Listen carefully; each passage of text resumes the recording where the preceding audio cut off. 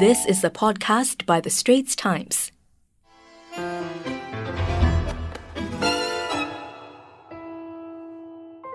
Welcome to Health Check. In this fortnightly podcast series on Wednesdays, The Straits Times guides you to healthier living and clears up misconceptions with our guests. I'm Joyce Teo and my co-host is Ernest Lewis. Today we have Ms. Lee Yiping. She's a senior youth support worker and team leader at CHAT, the Community Health Assessment Team at the Institute of Mental Health. Yiping is here to share with us some of the recent case studies at CHAT and how it's like going to CHAT for help. So hi Yiping. Hello Joyce, thank you for having me on this program. You're welcome. So it's CHAT's 10th anniversary this year, right? Yes, that's right. Yeah, so maybe you can start by telling us, what CHAT can do to help these young people with mental health issues. I think first of all, I'd like to introduce CHAT as a National Youth Mental Health Assessment and Outreach Program.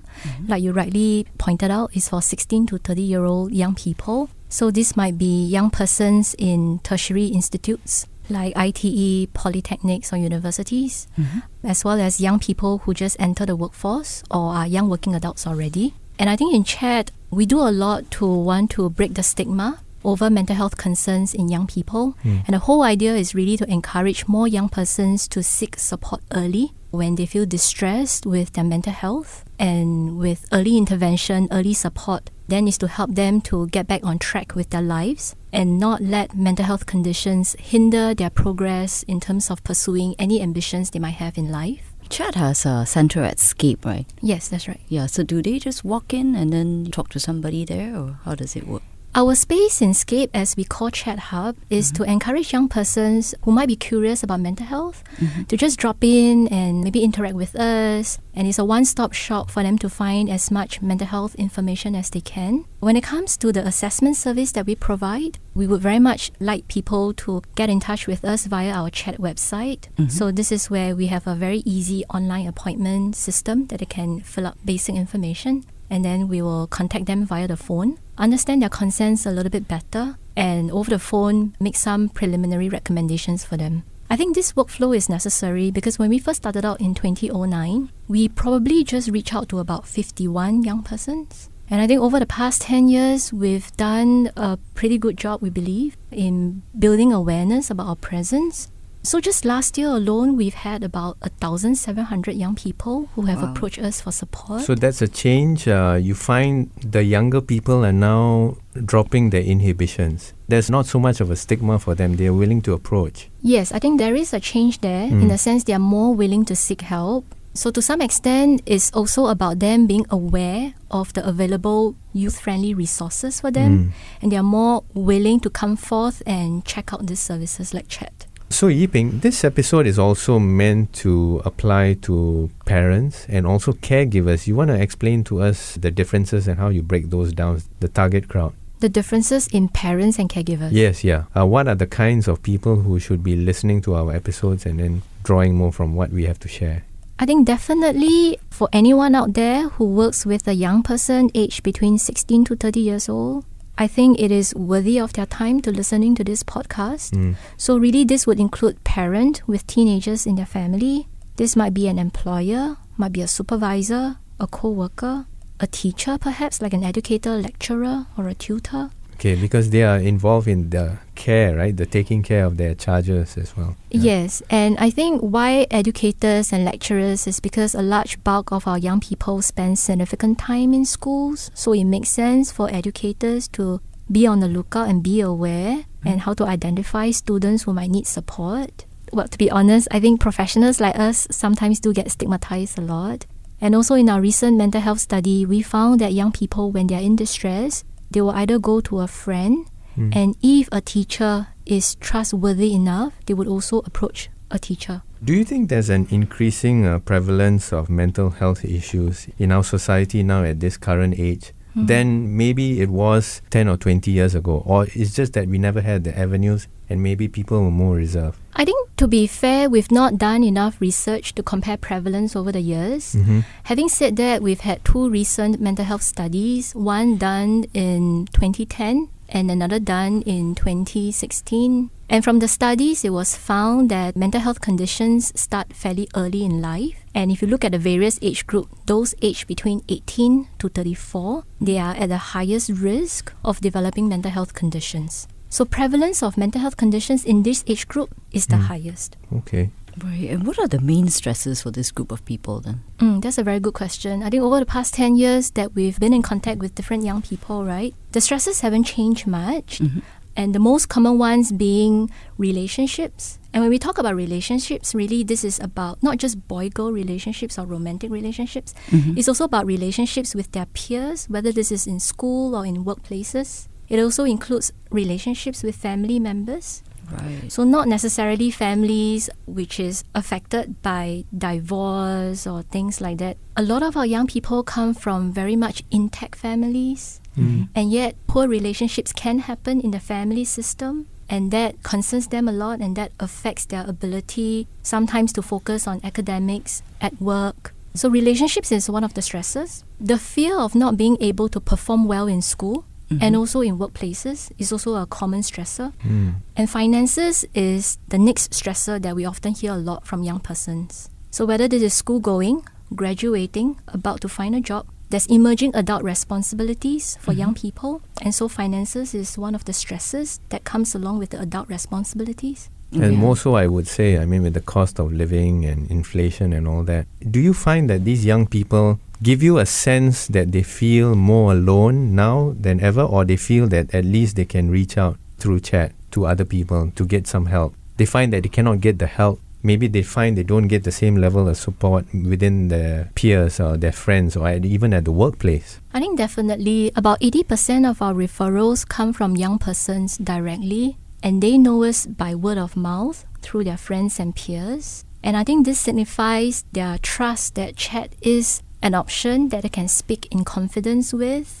And again, when you talk about isolation, right, something for me to point out is that a lot of our young people would still have meaningful relationships with people around them. But when it comes to discussing mental health concerns, distress, some of the emotions, thoughts that they may have, the main fear that they encounter is whether or not others may understand. Because mental health concerns are things that you can't see. Right. It's not like, if I break my arm, you can see a bandage. But when I'm feeling low, it's very hard to tell. And this is one of the reasons why I think it hinders young person from wanting to speak to people around them for fear of being misunderstood, being judged as being weak. And having to come to chat, meeting strangers like us, able to speak to us in confidence, I think that helps them able to channel out things in a way that is right for them, I guess. Well, now, if you like what you're hearing so far, do subscribe to our series Health Check on Apple Podcasts or Google Podcasts or even on Spotify, and like us and give us a rating. Now back to our conversation with Lee Yi Peng from CHAT, the Community Health Assessment Team at IMH.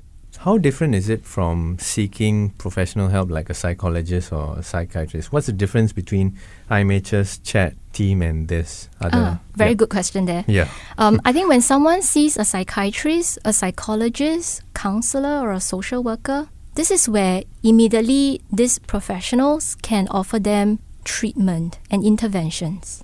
In CHAT, we don't offer immediate interventions. What we do is we spend about an hour or so, speak to them and try to understand their concerns that they have. And at the end of the session, we try to help them with making sense of what exactly is going on, and then come to some consensus about what might be some treatment that needs to be put in place that they can benefit from so that they can feel better. So the recommendations might be to see a psychiatrist, a psychologist, or maybe an occupational therapist or a counselor in the school. Okay. Are there any charges involved in this for those who walk in? No. So if they make an appointment via online or walk-in, our assessment service right now is free.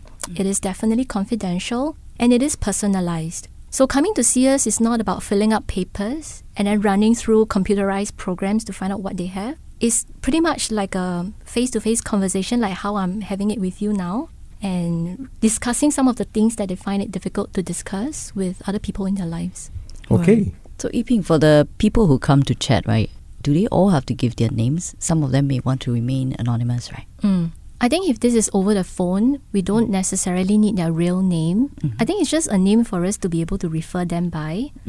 Similarly for face-to-face, we don't need to have their full name, but a name that they feel comfortable for us to use when we speak to them in session. Right. So they don't need to tell you where they live or which school they go to if they're not comfortable with. Yeah, that is not necessary. I think what's more important is that when they are there face-to-face with us, we maximize the time we have with them, understand their concerns, give them the best positive experience so that even after their encounter with CHAT, they will stay on this help-seeking process. Because ultimately, CHAT is not here to offer them interventions and to see them through their recovery. Rather, we link them to appropriate services that can best address their concerns. So it's really important to us that they stay on the help-seeking process beyond the first session with CHAT. Right. Before you refer them to further help. Yes.